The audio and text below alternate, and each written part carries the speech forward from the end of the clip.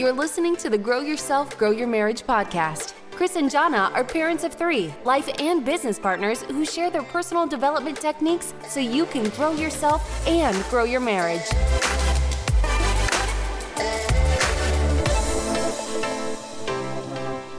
One, 2, 3, 4. Get your woman on the floor. What? I'm gonna get up, get down. Oh, that actually makes sense for this episode. Oh, it does. That's a song. Chris and Jana here with the Grow Yourself, Grow Your Marriage podcast. This is episode... Number 47. Babe, I've decided today Uh-oh. that I am going to eliminate the phrase, you know, from my vocabulary. Oh, and I'm not gonna say like, unless it's Yeah, right. like relevant. Get it? You just said it. I know. Captain, there's always somebody that's got to point out. Always somebody. Well, I'm not even joking. I am not going to say it. I'm going to use pauses instead. So for those of you who are like, I think I want to start a podcast someday, pauses are supposed to go Pauses in the are your space. friends. Yes. Pauses are supposed to go in the space where you say your filler word. And also, it's funny because they don't always know, probably, and that's why you're listening to this podcast. So when Chris is always, you know, Well, you'd think we're from Canada. they don't always know. Yeah. Right, like, but you always say, you know, like, well, no, that's why I'm listening. I don't know. Enough small talk, Jana.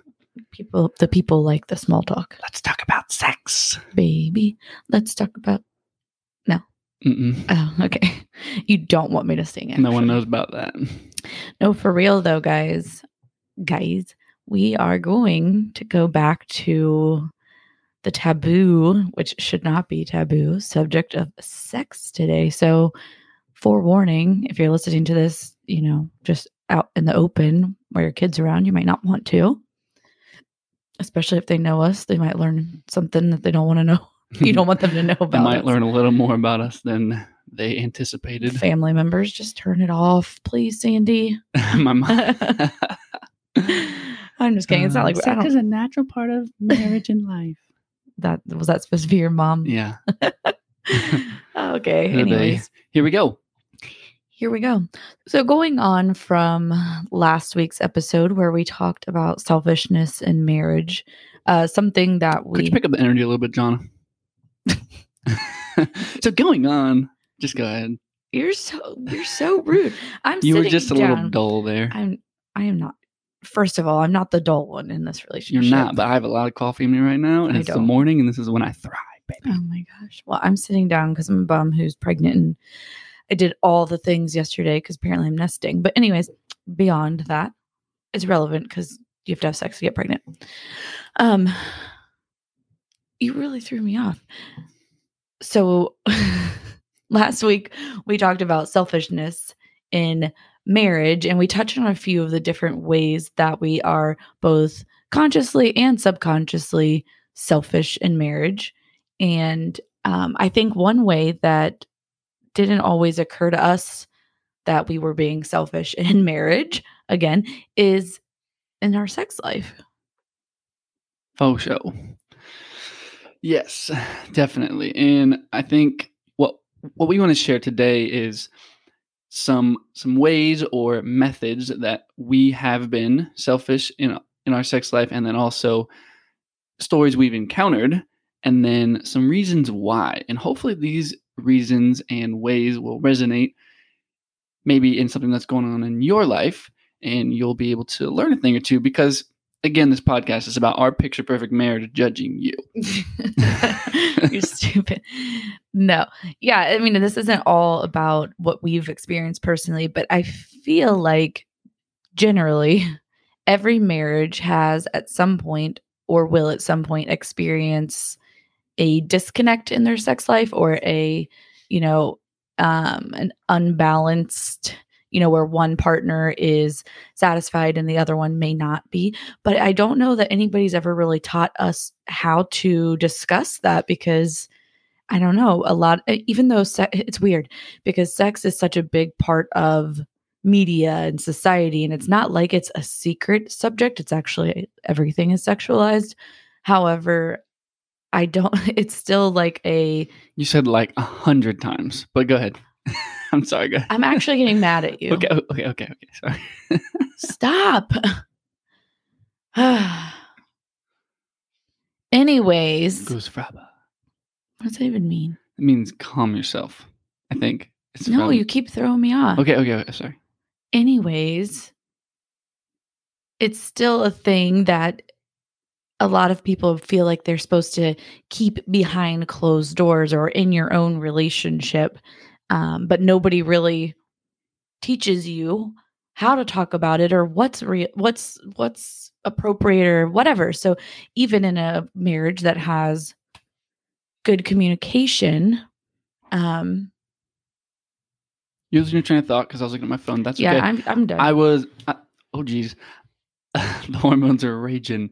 They're a raging at the moment. Okay, look. So the reason I was looking at my phone is because I was making sure I knew which episode to refer people back to. So the string of episode 11 and 12 is where we dove into sex in depth with a sexpert. So if you haven't listened to those, head back to those after this episode. But I think something that's important to recognize is that episode 11 is called Awkward Sex, Bored Sex, No Sex, Great Sex. And that definitely defines a lot of our marriages, I think. I think something that me and John have always talked about being very open with each other when it comes to any conversation. And I'm not going to lie, we have had literal times where it was like, oh boy, that was awkward, or or that was great, but oh dang, I said but that's okay. Sorry, I lost my train of thought. Go ahead. Because you keep calling us out on our filler words, and it's completely confusing us. It is. Stop. Okay, I'm done. Let's get back to the value. Yes. Well, what was your point in bringing up? Because we've already talked to an expert, a sexpert, as we like to call her, Candace, and she walked us through a lot of things, but we still didn't dive deep enough into the fact that a lot of times we're taught, or we naturally learn, because we are selfish beings by nature, to be selfish with our sex life. So some of the ways that we are things that you might not even realize that you're being selfish. So, and this comes from our own personal experience. Not all of these come from our own personal experience, but also just research. I mean, we found so much information. We're both in individual moms and dads groups, or wives and husbands groups on social media. And then obviously the friends and family or people, you hear people talk. So here are some ways. So only caring about our own needs and pleasure. It's, I think that you should tell the story about the podcast that you heard that was a light bulb moment for you. Do you remember that? Was it Vince's? No, I thought it was Dave Hollis. Yeah. Rachel and Dave Hollis. Yeah, you're right. Okay, so we were listening to Rachel and Dave Hollis, and there was an episode where they had a sexpert come on, and they were talking about how important it is for you in your relationship sexually to really prioritize your partner. And that was a really interesting concept to me, because the truth is, kind of going back to last episode, I guess that was episode 46. Mm-hmm. Going back to episode 46, I talked about how we are inherently selfish, and we go through this cycle of life where we're selfish and we're supposed to just stop. And that's really hard for people, obviously. And I think what is interesting about this is I've always looked at sex before marriage as, okay, well, this is something pleasurable for me. And you would assume when you come into a marriage together that you're creating something pleasurable for yourself, and she's creating something pleasurable for her, and it just happens to work out for both of you. But the reality is that's not the best method. And after we listened to that episode, not to get into too much detail here, but I was very aware that I wanted to prioritize her and her needs sexually, and it was like a very good experience. That's why we got pregnant with number 4. Bam. No, but really, it's something that you just don't always think about. And it goes opposite way too. I know a lot of times women, especially after having children, we don't have as great of a need for it. Not all the time, but there are plenty of us I've seen and heard and talked to that after having children, for whatever reason, there's lots of reasons that make us not need it as much as our husbands for a while at least. And I never really connected the dots that even that is being selfish. And it's a slippery slope, and there's a lot of different ways we could go with that. But basically, putting your needs, lack thereof, or not, what's the word? Lack thereof or thereof, Yeah. first is being selfish. And it's that sounds like such a negative word, and almost would probably rub me the wrong way if I heard it at a certain time. But to realize it doesn't mean you're maliciously being selfish. It's just something that if you're not aware of, then how can you improve? I agree. And I will say that in at least a woman, after babies and stuff like that, hormones are imbalanced. Hormones are different. And so sex drive is naturally lower. So for any guys out there who have just felt a natural day of like lower sex drive, probably what women are going through a lot. And then when they see us not connect with them and they see us, not want to help them and different things like that, I think the sex drive just bottoms out. And then, like I said last episode, we come at them like, bam, bam, bam, let's go. And it's just a bad idea. And then you're like, we get in our own heads because we're like, what, am I ugly? Am I not good at this? Blah, blah, blah. It's a vicious cycle. Well, I feel like with that, it's just made natural to not talk about it, though, to just be like, to just accept it. After our first was born, I feel like you just accepted it because people talk about how, it's actually a running joke that once you get married and have kids, there's no sex life. That's what people, you always see jokes about that in shows and memes and stuff like that. Right. So we begin to kind of just accept it. But in reality, sex is such an important part of an intimate relationship. God designed it to bring us together as close as we possibly can be. Right. And for guys, I know, and I'll speak for myself and many of the guys, we find a sense of masculinity in sex. So even pre-marriage relationships and stuff like that, what is the driving force for guys upon research and stuff is that sex is when somebody opens themselves all the way to you. So completely, completely surrenders to you. And for guys, that's a sense of masculinity. So you're like, this person is actually surrendering everything to me. And first of all, the masculinity almost promotes the selfishness because you're like, well, this is about me. This is about this person surrendering to me. And that's what is, I think, such a big turn on about sex. And like I said, going back it's become so selfish, and we've thought of our own masculinity and our own need for it that, like you said, it comes down to connection. And then if we're not connecting on a regular basis, not sexually, but just connecting and showing we care and love you guys, then it's going to be harder to come by.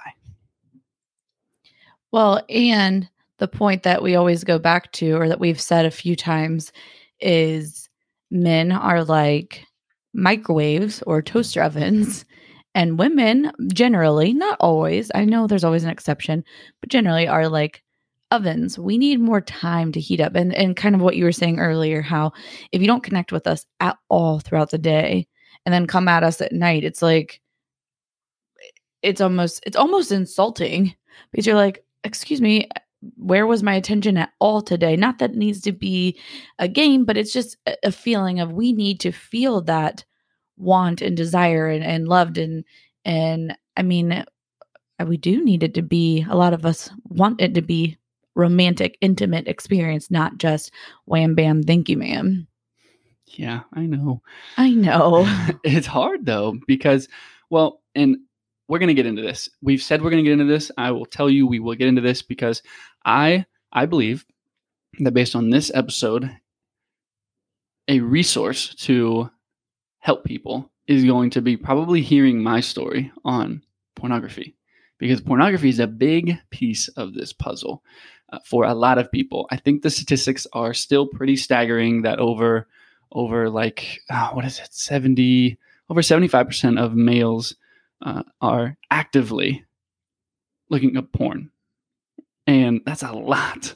And including, I'll throw out the Christian males here, including high 60% of church-going Christian males.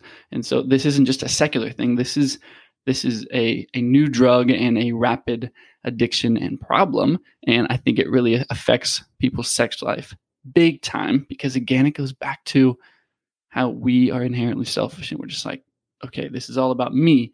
And when we dive into that world, it becomes so much about us that we can never make it about anybody else. Ooh. Yeah, but we're going to keep teasing you. Somebody brought it to our attention. We keep saying when we do our porn episode, and that sounds different than what it's meant to sound like. So, as in when we do a podcast episode on pornography. Another way that we are selfish in our sex lives, and this is so touchy, so I'm going to be the one to approach it instead of my forward speaking husband, fitness coach husband, is letting ourselves go. And again, it's touchy, it's a slippery slope, but it is just the fact that if we are not taking care of ourselves physically, our health, our bodies, not saying you need to look like a fitness model or anything, but we're not taking care of ourselves, it does affect our sex life. I know for me personally, especially right after having babies, I don't feel as good. And when I don't feel as good, I don't want to have sex as much because of my own personal insecurities. And that's selfish on my part to not engage my husband in that way because of how I feel about myself, because it's still my husband and he still has needs just like I do. But it is hard and when you don't feel good. And so I noticed for myself over the past, 7 years, after when I'm working out, when I'm eating well, when I'm taking care of myself, even if I'm not at my goal size or weight or body fat percentage or whatever, I am more sexually active with them because I feel better. And so when we let ourselves go, or when your spouse lets themselves go, and you're in, it just is what it is. I'm turning into you. I don't want to sugarcoat it, but there's plenty of times where you hear husbands or wives talk about losing attraction to each other because they get locked up and they're like, I don't got to try anymore. And that is a form of being selfish. It is a form of being selfish. On the flip side, you'd be surprised for me to bring this part up. On the flip side, are we switching roles? Well, I'm just saying, on the flip side, it's important to realize that sex is not about us, though. So while our spouse might be having struggles with weight and feeling unconfident and all that stuff, yes, it's not about them by saying I have to feel confident to have sex, but it's also not my responsibility to say like, oh, well, I'm not going to give you sex because you lost it. And so I think, and I realize that is a touchy issue because at some level you have to be attracted, right? But I think what it comes down to is if you don't have the conversation, it's always the uncomfortable conversation about like, hey, we need to get ourselves back here to where we were or close to it or whatever, or to a place where we're both connecting on a deeper level. It's kind of just a double-edged sword. It is. Because that conversation, I can assure you, won't go that well. Right. If you're the man coming at the woman saying, yeah, you need it. Because that can sound so jerky. Like that's what it's all about. And it doesn't have to be that. Some of it is just taking care of your health. If you're sabotaging your health, which we all, I think, have gone through phases of doing, if not regularly, it is selfish because you're not taking care of yourself for your family, not just for sex purposes, but it is a form of being selfish. Again, that is probably subconscious and needs to be brought to our attention, not in a convicting, judgmental way, but in a, oh crap, I never thought about it that way. And that's a different form of motivation for me to take care of myself. And I just thought about this. I feel like this is something that happens. Let's say the husband is not giving connection the husband is not fulfilling the need of connection to the wife. The husband is doing their own thing. They're doing their hobbies. They're doing their video games. They're doing all the selfish stuff. And so maybe subconsciously or consciously, the wife's like, screw it then. Mm-hmm. I don't have to take care of myself. And I know that's a pretty deep subject, but think about it. I'm sure that happens out there on a regular basis because, well, if he's not going to try, I'm not going to try. Yeah. And so that becomes a means of justifying where you're at. And it's almost like two wrongs make a right. Oh, and it's so sad to see because that is that tit for tat mentality is Tit. Okay, Chris. You're like a 7th grade boy. She said tit.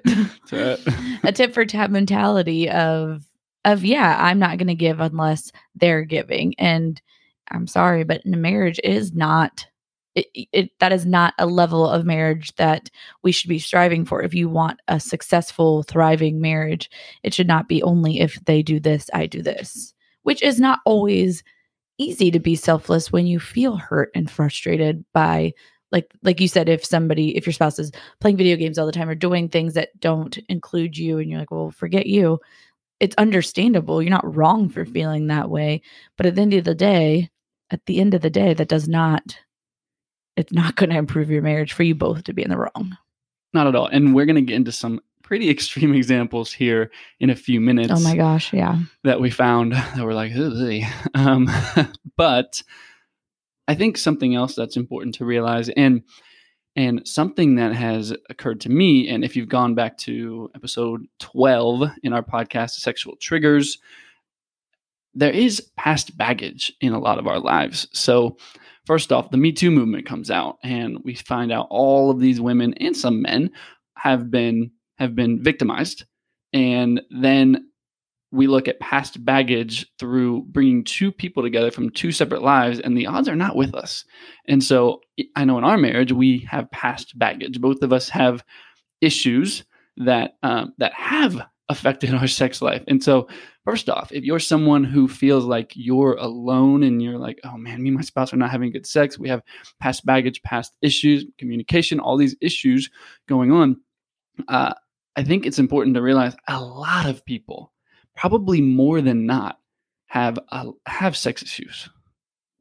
And it's important to know that you should and need to talk about it, because if it could be really hard. Okay, so for me, my past baggage has to do with sexual trauma, and if I would have never told Chris about that, or we would have never walked through what that looks like and how that's affected me, and even back to just recently talking to that sexpert about triggers and stuff,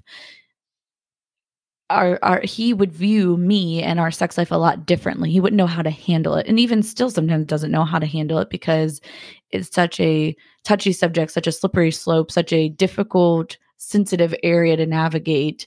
But your spouse needs to know that, because I mean, if you didn't know. I'll tell you a time I didn't know and how awkward it was on our honeymoon. Oh gosh. On our honeymoon, we had poor honeymoon. We had so maybe terrible. The worst fight up front in our marriage that we've had it in like maybe ever. It's definitely in the top 5. It's in the top 5. We're at our honeymoon, and obviously you're going to do what you're going to do here.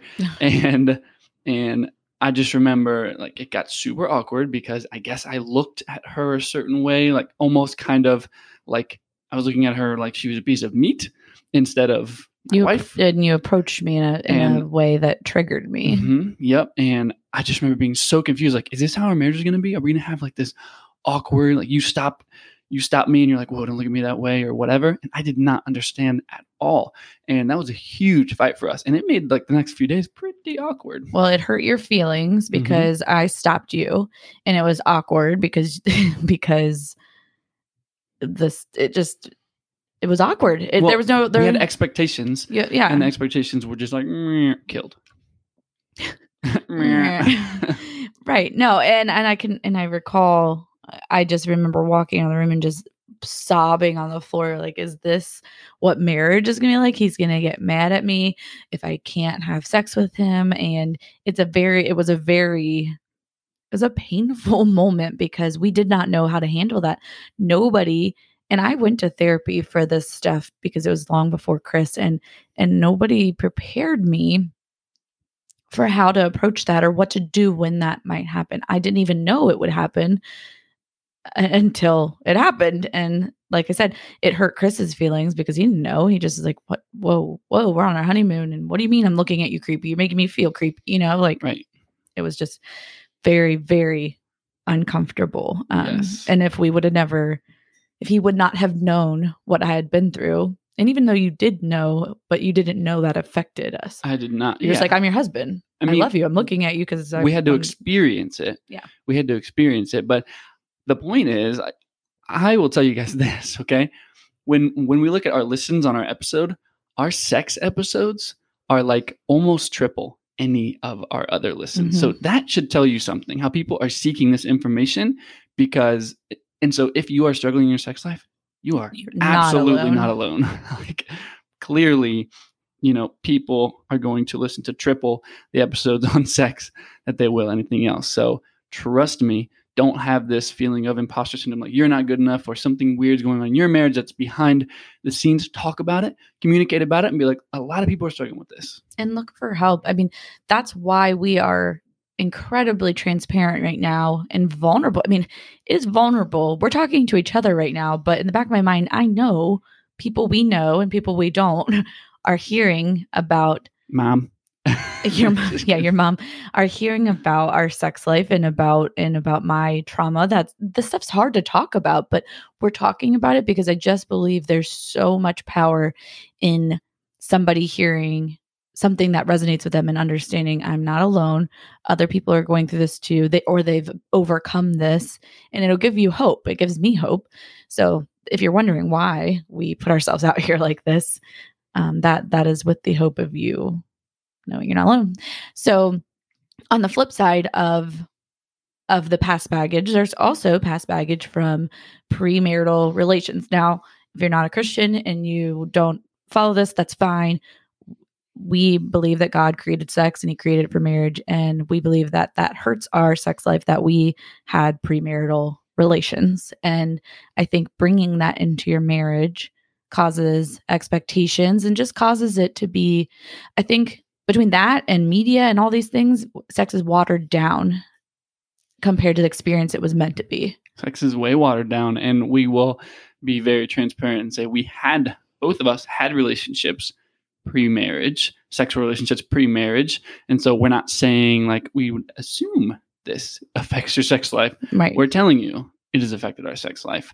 And that may or may not be just because of feeling guilt from the past or whatever. I'm not sure what it is, but I do know that it definitely has. Well, it's such an intimate experience with your spouse. And when you get to the level where you're actually feeling that intimacy, and it's not just about the act of sex, because that's been the goal for us to get to. You realize that subconsciously that you've experienced this with other people, or your spouse has experienced this with other people. And I think it's just always there, not in like a jealous way, but just it's always in the back of your mind that you know that the deepest, most connected, most intimate moment has been shared with somebody else. Yeah. Agreed.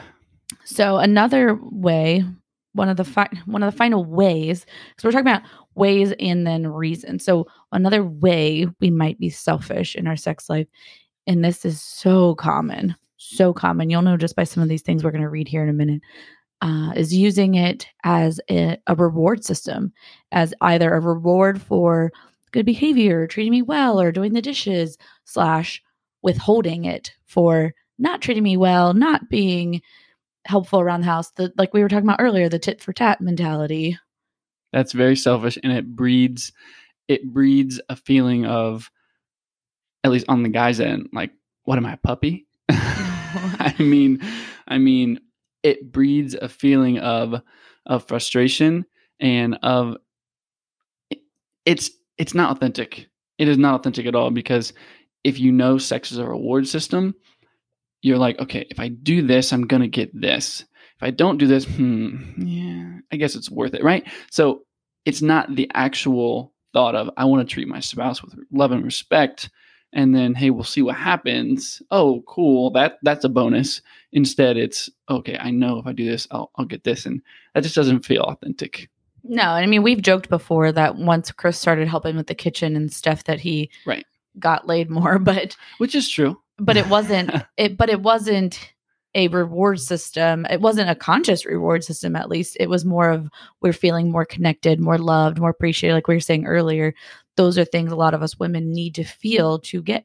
That's kind of our foreplay, is feeling that, okay, he sees me, he loves me, he appreciates me, he knows that I need help. Those kinds of things make us feel wanted or loved. That's how you preheat the oven, gentlemen. Just do some chores and you will preheat the oven. But when you're blatantly using it as a reward system, like, yeah, I'm not having sex with you because you spent too much money, or because you stayed out too late with the guys, or because I just don't, I'm not attracted to you. Those kinds of things, withholding, it's not okay. It's not okay. And I know that's a slippery slope, because there might be other reasons, maybe your baggage that you were withholding, but you got to work through those, because your spouse needs it. You need it. Your marriage needs that connection. Yeah. And I think that relates pretty well to broken trust. I feel like people maybe put the reward system in after the trust is broken. And it's like, well, this isn't really a connection thing anyway. This is just, I'm going to fulfill your needs when you do something for me, because at this point you pissed me off or you hurt me. Something like that. Yeah. Yeah. I mean, obviously in a relationship that has trust issues, the intimacy is going to struggle. So if you or your spouse has had an affair, or is towing the line with inappropriate conversations, or looking at pornography, or maybe even struggling with a different kind of addiction, those things are going to impact yours and your spouse's ability to connect. Because like we said in the last episode, transparency and the vulnerability we have in our marriage is what yokes us, is what connects us. And I don't know. I can see how, obviously, if you're like, well, I don't know. I don't trust my spouse. I don't know. Maybe you don't know if your spouse has cheated, but you sense something is off. Because, I mean, we know generally you can sense when something is off. And you're like, well, I'm just not going to go there then. Right. Let's get into the dirty details. Wait. What? You have something else to say? I always have something else to say. You sure do. Well, there's plenty of other reasons we might be lacking in our sex life. I feel like it's You mean selfish in our sex life?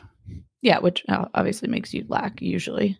True. Or maybe you're not lacking. Maybe you're having it regularly, but it's because it's a checklist. You feel like it's a duty that you just need to do to satisfy your spouse, and you're not getting anything out of it. I mean, which is selfless, but also just not fair to you to not communicate right your needs, or your spouse is being selfish by not caring to understand. But yeah, basically the answer to all of this is being selfless. Honestly, the answer to turning around your sex life, turning around your marriage, is thinking of your spouse more than you think of yourself. So when you think about your needs and your pleasure, flip that on its head and just be like, how much does my spouse need relations? How much, am I prioritizing their pleasure in this area, or am I just thinking about myself? And I'll say this really quick. I can already sense that maybe a wife or a mom or a woman is listening to this and is like, well, wait a second. If I do that, my husband's going to take total advantage of this. And so I would have the conversation first, like, hey, I want to connect better and I want to put you first. And so that way it is set, the expectation is there, and they feel that love and they know it's coming, rather than it being something like, wow, she just randomly started like giving me more sexual favors and things are going better. I'm not sure that's the best route to take. I would say the better route to take would be to have the conversation up front. Well, yeah, I think that the conversation has to be had because it still should be mutual. I'm not saying, especially, trust me, coming from the baggage, the trauma that I've experienced. I'm not saying just do it all the time, even if it hurts you or you don't feel, it's hard. It's a hard area to navigate because I don't believe we should. I believe I don't know.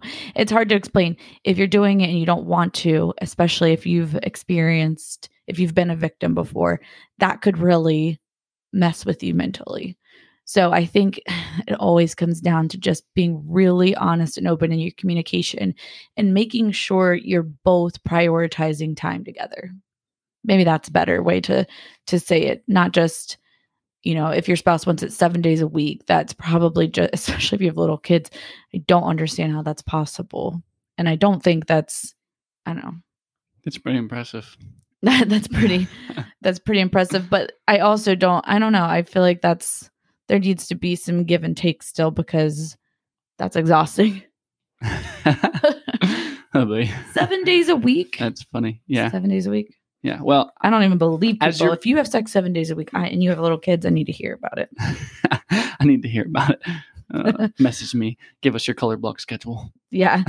Some people do schedule it in and have and I see the benefit of scheduling it in to make sure that you're aware, but also listen to this, the guy who wants to schedule every ounce of everything. Because what sex has been is kind of this exciting, like, oh, this is happening. Okay, let's go. This is happening. Not like 8 o'clock. Let's get this on. Sexy time. Just like, shut up, dude. Okay, but like I said, that's very ironic because you like to schedule everything. Well, how about this? I'm so structured in my life that rigidity is pretty important at some level.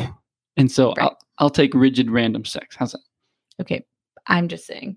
For some people, it helps them to schedule it in to make sure that they're aware. It's just not us. Shush. To make sure that they're aware of how often they're doing it. Or I think something that actually helped me, side note, when we were trying to not get pregnant, I used a fertility tracker because I wanted to try to naturally keep us from getting pregnant. And so when I did that, I could mark each time we were intimate and I had a visible calendar that showed me, ooh, like we're not doing so hot, or hey, we're doing pretty well. Because it's easy when you're not really tracking it or paying attention to just be like, oh yeah, I mean, we're probably doing it plenty. And your husband's probably like, yeah. That's actually a good point. We're not. People should use that. If you're not having enough sex, you should probably have some type of a gauge to understand how much you are not having or how little sex you are actually having. Because yeah, trust me, the guy is thinking about it. Yeah, and it's easy to just let every day just fly by and be like, yeah, no, we're fine. We did it and then you look back at your calendar, you're like, ooh. I feel like women with sex are kind of like guys with flowers. What? Sometimes. So guys who bring flowers are like, okay, cool, I have brownie points for the next month. Right. And then women who are like, all right, let's have sex are probably like, okay, brownie points for the next 3 weeks or something like that, which is interesting. I will put myself out there and be extra vulnerable and say, stop moving that cord, dude. Sorry. I will say that there have been times in our relationship where it was a duty, a to-do list checker for me because, like I said, kids, exhausted, postpartum, my body, yada, yada, yada, where we would do it. And I'm like, okay, I'm at least in the clear for a couple days. Right. Not that you were even like doing. I mean, let's be real. It's more like a week. You don't know what my mind. I don't know. My mind said, okay, I'm in the clear. At least we don't have to do it every night. So. And then you were hoping I'd forget. And then, yeah. Yeah. And then I slip in under the covers and you're like, why do we have separate blankets? You're like, hey, I'm like, I thought you were asleep, damn it. I'm just kidding. I mean, a lot of us have been there, so I'm just going to put myself out there.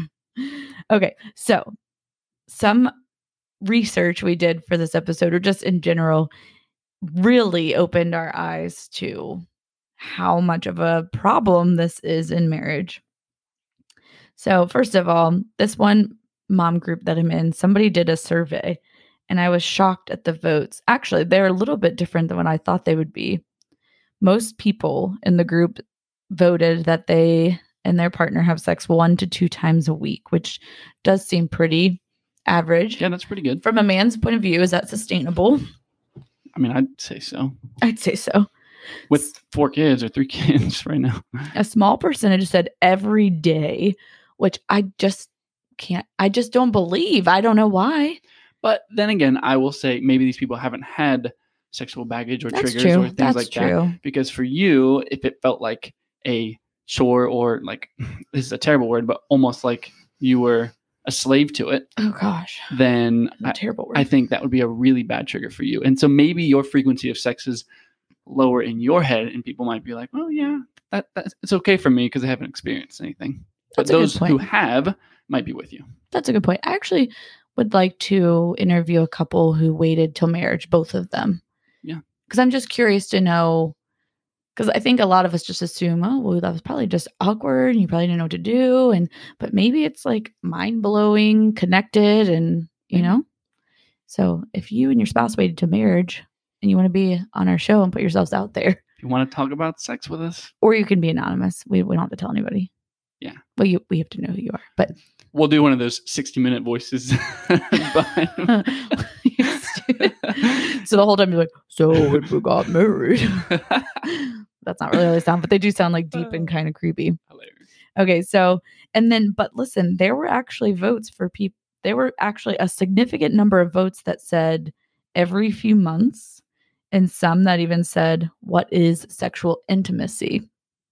And a lot of comments were just made me sad. They're talking about how, the typical stuff we talk about. They're tired, the kids get in the way, they're overly touched. A lot of women complained about their spouses caring more about video games than them. A lot, and I'm only going off the women's view because this is a mom's group, a wife's group. A lot of them said that they initiate and get shut down, which I was surprised by. Whoa. Yeah, I was actually really surprised. And that made me think in the back of my mind, well, their husbands are doing something, not necessarily cheating, but there's something going on They're fulfilling their own needs. Yeah, for them to be shutting their wives down consistently. Because I was surprised to see how many posters said, yeah, I initiate That's and I'm giving gotta up. be porn. Yeah, or an affair, or Probably porn, but yes. Or insecurities. I mean, there's a lot of it. Yeah. Let's see. So one thing I liked that a woman said, and it resonated with me, is that she said she never regrets having sex with her spouse. So she said even when she doesn't feel like it in the moment, she never regrets doing it. And I think that's a good way to look at it, because it is hard to get yourself there. Sometimes it just is, for all these reasons: trauma, kids, pregnancy. I mean, I am 8 months pregnant right now, and I will spare you the details, but I don't know if you've ever seen me right now. My belly is huge. Okay. There's only so much you can do. And so I liked that perspective because it is so important to connect. So what are some things that you've seen in dads or husbands groups? Because this is just from the female perspective here. I just see a lot of bitterness and anger. I see a lot of posts like, hey, who out there like doesn't know what sex is anymore? And then it's just like, ooh, 1,000 comments. People are like, yep, me, yep, got it. And then in this particular group, people are like, love your wife anyway, and the Bible says it doesn't matter. And I'm like, yeah, dude, you're right. That's cool. But at the end of the day, like, connection is important. And so I think a lot of the people I've encountered have been bitter about it. Very few people have been like, yo, having sex every day. Have a good one, guys. See, it is across the board. It is a tough subject. That whole group is riddled with porn. So much so that people have actually got on there and been like, guys, I never looked at porn, but you guys talk about it so much that I'm addicted. Like, and it became a trigger for me. And people were just like, oops, because the whole group, and this is a Christian group, the whole group out of, 11,000 guys. I mean, every single day you're going to see at least 5 posts about porn. About struggling with it? Mm-hmm. Wow. It just shows we need to talk about it more. We're going to talk about it next episode. I got you. Well, no, not just porn. Just in general, we need to be more open. We need to be able to talk to each other and even our friends. I mean, we have a couple friends that we are very open with and that we've talked about our sex lives with, but more in like a joking kind In a of funny manner. way, yeah. But I think it's important to have couples who you can be open with, and or maybe not in like a I don't couples group know session. if that's a good Don't come back. Don't do level of that. advice. Well, think about it. That could become like a little bit of a trigger for people. Like we it sounds kind of weird because like you said, we had it in kind of like a joking way. Like, yeah, okay, we all have sex. It is what it is. But I kind of feel like if you don't have a very strong relationship, that is a little bit, I don't know, toying with fire a bit. Well, I don't understand. You mean because of you could get too? What do you mean? Too wrapped up in what they're talking about. Well, I don't mean share your most intimate details. No. I mean, I think it's important to have community and people who you can talk to. Like maybe not as a couples, Right. but I meant like if you're a man and you're struggling with something, you need to have a friend or somebody else to hold you accountable or to be able to talk to. Or as a woman, I think that we need to be able to talk to each other and maybe I need somebody to tell me like, hey, you're not looking at this the right way. Like your husband needs XYZ. You need XYZ. I thought you meant couples talking because you wouldn't want the guy to hear about the girl, the other wife, and then the other husband, I see what you mean. Yeah. That's why I was like, we don't want to say that. But well, yeah, because obviously that can be a trigger to be turned on, Big and time, you don't want to be turned on by somebody else. So, Right. Gotcha. I see what you're saying. Okay, so I meant having people in your life that you can talk to because this is not talked about enough, especially newer couples. I wish somebody could have mentored us better in the beginning to walk us through these things. I almost wish. And we didn't even finish our premarital counseling, actually, but that's because it was long distance and whatever. But I think that should be a bigger part of premarital counseling because they tell you, a lot of couples fight about sex. So, boom, there it is. But it's like, hey, what is your sexual baggage? What have you been through? And then let's work through this before you get married because that is going to be a huge barrier. Let's be marriage counselors. I guess we're going to be married. I mean, we're like, I'm not technically a life coach. So there you go. There I am, a marriage counselor now. Life coach. I'm a sex coach. And we're marriage podcasters. So There we you got go. all the credentials. Boom. Sign-ups link below. No, but seriously, do you not think that if that would have been a part of our premarital counseling, It'd been game changing. that honeymoon thing wouldn't have blown up because you knew about what I'd gone through, but we did not know how to handle it. And our wedding night, we're like, okay, so we're doing this. Like right. It's just, we needed that conversation ahead of time. I agree. So that was my big long-winded way of saying, talk about it, either get help, talk to people. I mean, you can talk to us about it too. We've been through enough things that we could probably navigate it. So, okay. So now I'm going to move on to some of this is funny and some of this is sad. I found an article through Pinterest talking about real life people who say why they stopped having sex with their spouse. Real life. Yeah. Married people. It's crazy. Yeah. Obviously they're married because I said they're having sex with their spouse. Yeah, okay. Go ahead. They're real life people. Yes. Real life. Real humans.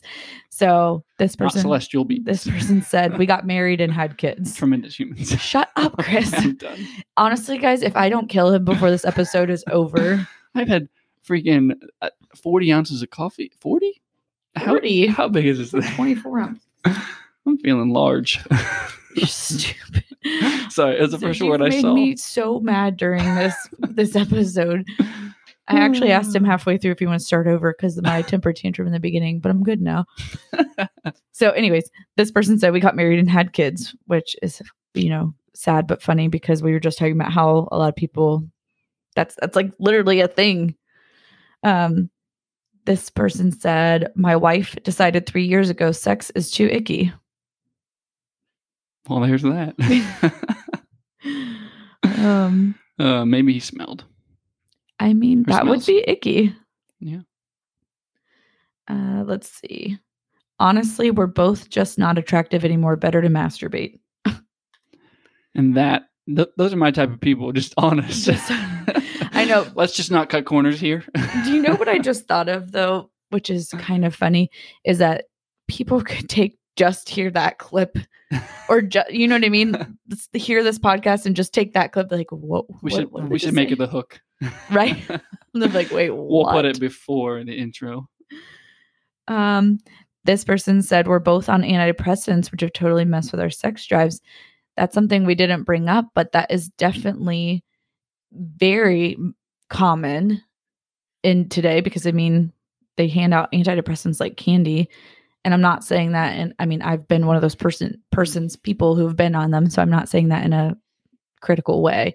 It's true. You just go say, I feel sad or angry or whatever. And they just give you a pill.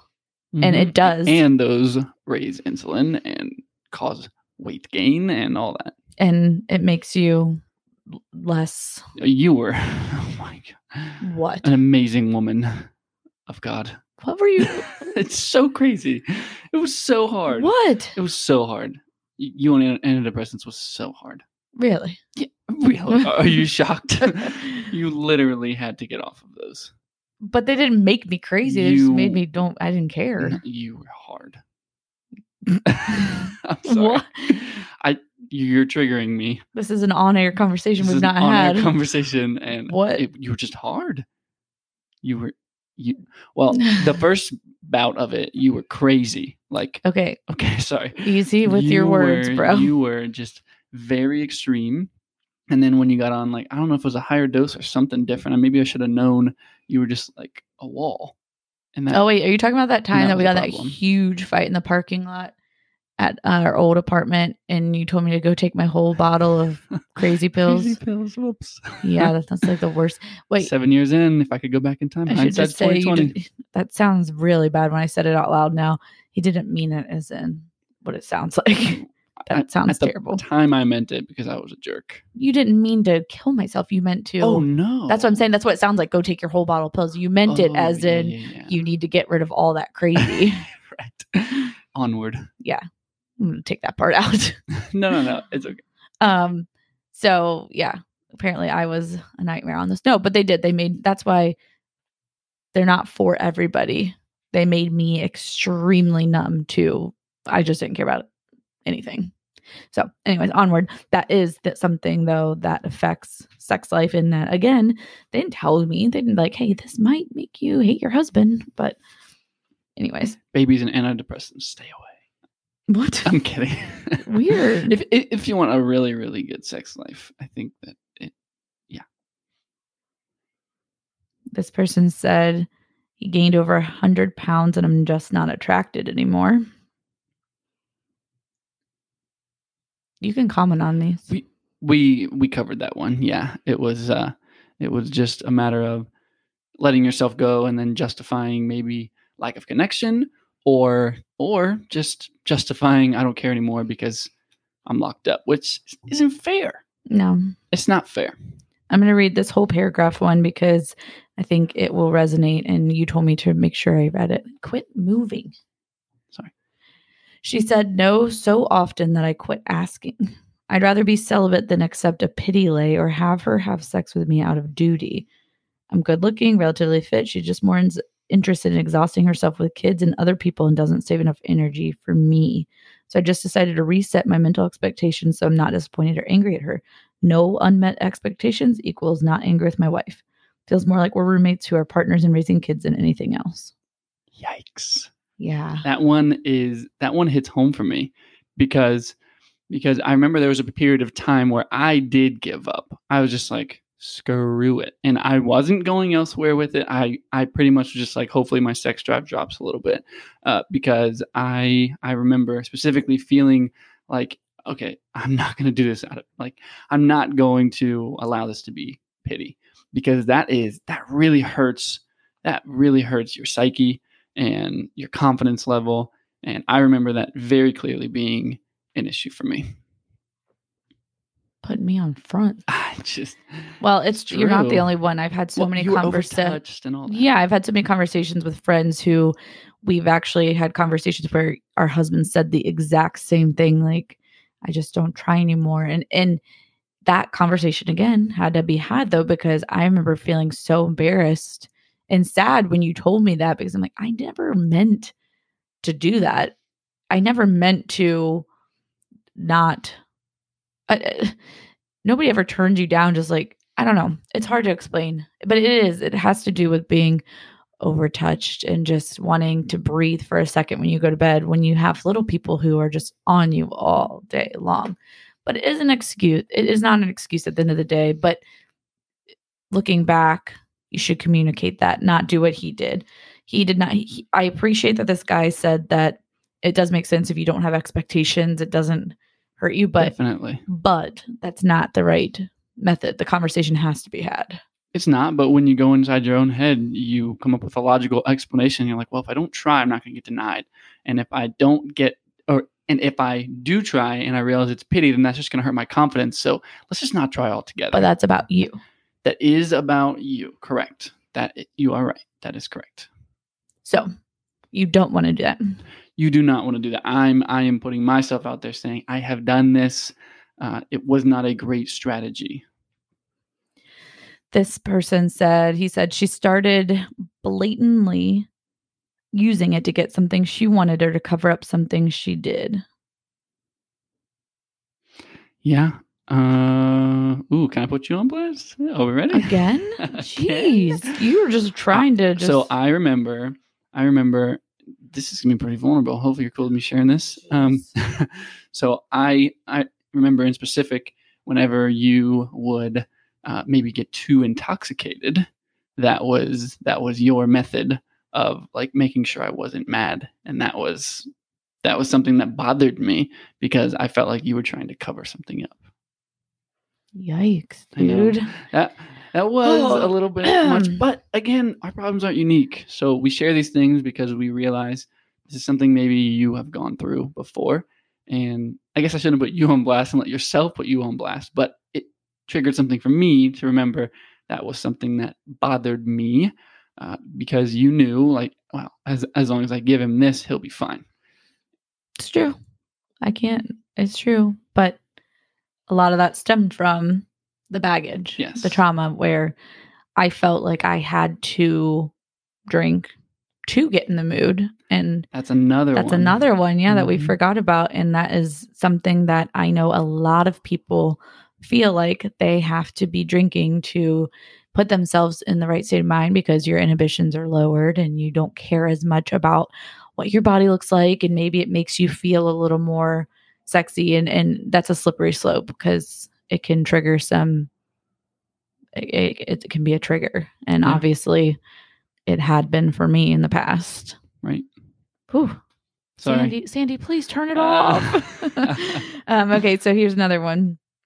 Well, actually, and on that note, I feel like I've heard of women saying, like, I spent a bunch of money and my husband's being mad, so I'm just going to, pleasure him to get my way out of it. This one said... Still don't care. You got to hit the budget. Shut up. Do it right. This one says, the truth, my husband's not very good at sex and shows no interest in improving in a way that will be enjoyable for both of us. She goes on to say that they had different experience levels and she thought it could work. But let's see, I'm paraphrasing here because this one's long. She said he won't even do reciprocal things. They've been married over 5 years. And yeah, well, this one's pretty intense. And that is intense. But you know what? I'm going to be real. I think that if she hasn't had the conversation with him that, hey, I need more from you, maybe he doesn't know. And that is an awkward conversation, though. I know. But then again, I will also tell you that there's a good chance he does know. And it needs to be brought to the forefront. And so if he does know and is beating him up, and then she affirms it in a constructive way of like, hey, like let's work through this together. Like I still love you and I want to connect with you. Okay, so that's a tough conversation. Okay, walk this through. Say there's a woman who's listening and is like, yeah, like it's just not that enjoyable for me and I don't know how to talk to my husband. How can she? Oh, that is on the spot. Big time. I know. Oh boy. Gosh. Because I'm sure there's somebody sitting there really like, tough. Yeah, I mean, he doesn't know how to. How about this? How about how about go back to episode 44 and talk about, would you wish, and this is a weird one, but would you wish your marriage on your kids, and input the sexual part. And well, just hear me out. And say, like, obviously sex is an important part of marriage. So like, would we hope that our kids were able to connect with their spouse on every level? And you know what, like, are we, even though they don't see it, are we connecting to the point where, does this make sense, or am I getting weird? You're getting weird. Okay, sorry. I just don't know where you're going with it. That might have been a little weird, but because I don't want to think about my kids' sex life. No, you don't want to think about your kids' sex life, but you also know sex is an important part of marriage. And so at some level, you have to find a way to ask the question like, hey, I was listening to a podcast and they were talking about assessing every area of your marriage. This is better. Yeah. I was listening to a podcast. They're talking about assessing every area of your marriage. And I think there are some, like, we have never gone deep on all of these areas. So let's go deep on all of them. Oh boy. What am I doing? Yeah. No pun intended. Oh, we are a hot mess. So let's today. go deep on all of these areas. And then when you get to sex, you're honest. And you're like, okay, how do you feel about our sex life? Do you feel like I'm performing good enough? And then they would probably ask, you feel like I'm performing good enough? And at that point, yeah, just opening the floor for the conversation, and you not have to have it in not a critical finger pointing way, but in a like, hey, let's be constructive together. And you have to be willing to take it too. Well, what's the alternative if you don't have the conversation? That's what you always have to ask yourself. Live with a terrible sex life. Yeah, which as we're reading this stuff, we're like, yeah, we've got some that say that. I think I'm sure I can find one. Actually, that lady, this person says at the end, this was her final piece to this long paragraph. She said, outside of the bedroom, he's not a bad husband. Not great, not terrible. Still, the specter of having incredibly short, incredibly bad sex a couple of times a year for the rest of my life is depressing. So once the kids are grown, I'm out of here. Yikes. Like, that breaks. And that's very selfish because she's only thinking about that. And then you look into people who have like paraplegic spouses and stuff like that, that maybe can't have sex, or like they started a relationship perfectly capable, and for some reason they can't, something happened or whatever. And then you look at how selfless those people are and think to yourself, like, well, wait a second. I mean, at some level, yes, you need these things, but you can't just chalk it all up to, this is about me, I'm out. Right. Well, and it's just sad to have the mentality of, when the kids are grown, I'm out of here, because you're not doing your kids a favor. You're not doing your kids a favor by staying together just till they're grown, because you're not showing them what, like we talked about before, not showing them what a good relationship is like. And by putting that first, you're actually hurting them. I don't know. I think it's worse almost to see it in. Well, I think people tell themselves this story, like, where they're avoiding reality altogether and not understanding that if you're living in a fantasy world, nothing's going to change. And so, a quote I heard the other day, and I keep saying it and I love it, is what is it? It is, you can't experience the power of results without the path of pain. Ooh. It's true. It's just like, it's absolutely true in every area of our lives. You can't experience the power of good sex without the path of, let's talk about how we can make our sex life better. Yeah. Like, I think it's pretty rare where everything just comes together magically and everyone just like killing it all the time. Right. And I think that does happen, but there's a lot of baggage. There's a lot of communication. There's a lot of not connecting on a daily basis. There's kids. There's all these things that come into the mix. And it's true. You can't have the power of results without the path of pain. Well, even if it comes naturally for you in your sex life, there's other areas that are going to be painful or awkward, or you're going to have these conversations. Right. You have to be vulnerable with your spouse. Here's a few more of real life people and reasons why they stopped having sex with their spouse. This person said, infertility killed my sex drive, which I know that's a big one that we've heard is, it makes sense when you start to have to treat it as a to-do. It, and just like even you with not wanting to schedule it, it takes out the romance and the spontaneity. I've talked to men who have gone through this, and they have literally said and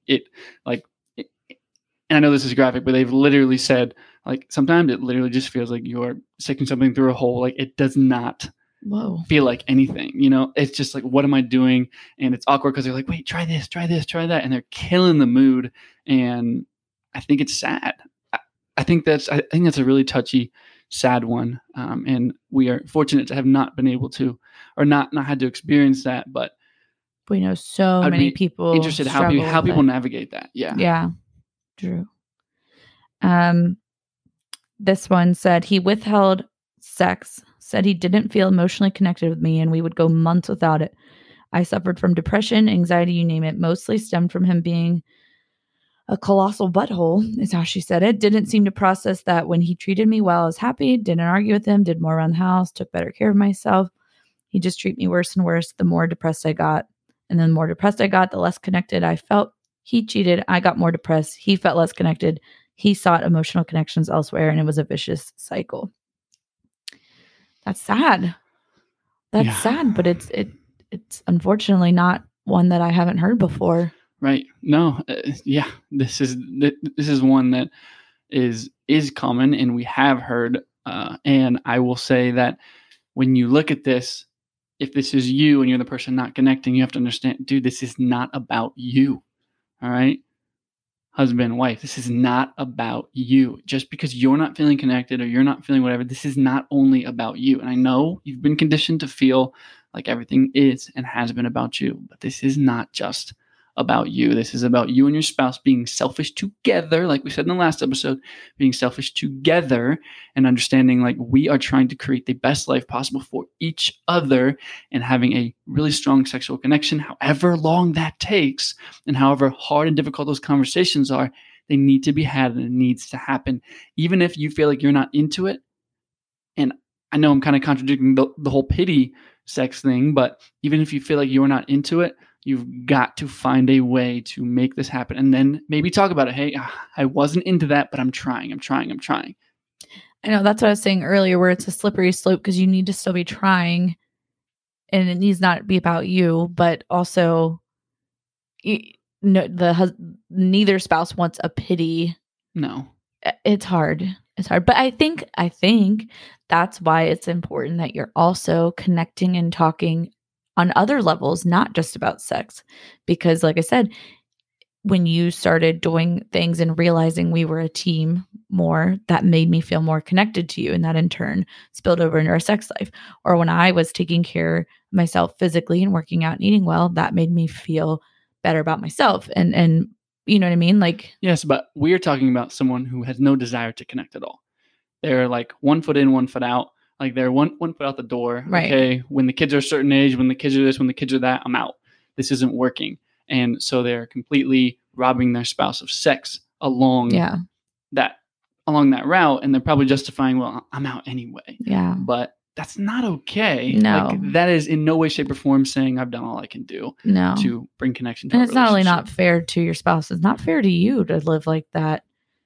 Like to settle, right? To settle. Time is literally precious, and to be one of these people who say, I'm just going to wait it out till the kids are gone, it's not fair. You only have, you know what I mean? You don't. It's not.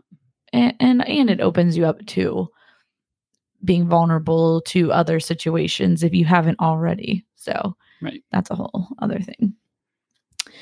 2 more on here that I had we'll wrap this thought were interesting. This person said, I just taught myself to satisfy my own needs better. Which is okay. Pretty honest. They said they'd been married 17 years and this person was sexual and their spouse was not. And so they're just going on like this, hoping. They literally say maybe suddenly we'll hit a phase when the kid is grown up, or maybe we'll just go on like this. We love each other, so whatever happens, happens. Hope is not an action plan. We say it and we'll say it again. You've got to create a plan. Like there has to be a strategic something behind what you desire. Yeah, I think too often we just expect things are going to get better on their own. One day my spouse will realize that they're not doing enough for me in bed, or one day we'll have the right finances. One day we'll be romantic, and it just isn't going to happen. We'll have better connection when the kids are a little older and we don't get interrupted. And dude, no excuses, because one of us should not be living in a certain way deprived and it's just not fair across the board. And Period. I know life's not fair, but as a couple, you have to avoid the life's not fair mentality and understand like you're selfish together for connection for each other. I think we just need to take things like vows more seriously. Right. Honestly, I mean, we've talked about it before, but when you say those vows, however old you are, we were in our early 20s, you don't really necessarily know what you're saying or the real, the heaviness, the importance behind a vow. And again, that's a whole other thing, but that's you vow to take care of your spouse and to become one and all these things. And sometimes I think we have to revisit that. And that includes the uncomfortable conversations that lead to putting a plan together. And like I said, what's the alternative? If you don't, what is the alternative? Think of whatever has struck you during this episode, whatever one has been like, ooh, that's me. Or maybe we missed it, but think of your situation and where you're at and how it should be better. And you've got to buck up and have this conversation with your spouse. If you're listening to this, it's your responsibility. Boom. Boom, shake the room. Stop doing that. Sorry, I am on it today. So, look, we covered a lot. We got incredibly vulnerable. This is actually one episode that I'm not excited to share for my own personal self. No, I mean, like I said, it's important to me to be vulnerable and transparent because I know somebody listened to this and heard Chris roasted me and they're like, oh, wait, I'm the wife that's done that. Or, you know what I mean? So as usual, if this brought you value against my will, I'm saying go ahead and share it. Against my will. Because this is the first time I've actually been like, really? Yes, I am on Front Street here. I was last we had episode. some on-air arguments. You made me mad. This one. Well, you got a little crazy up in there in the belly. Up there in the belly. Well, you got a baby making you crazy. You know all the right words to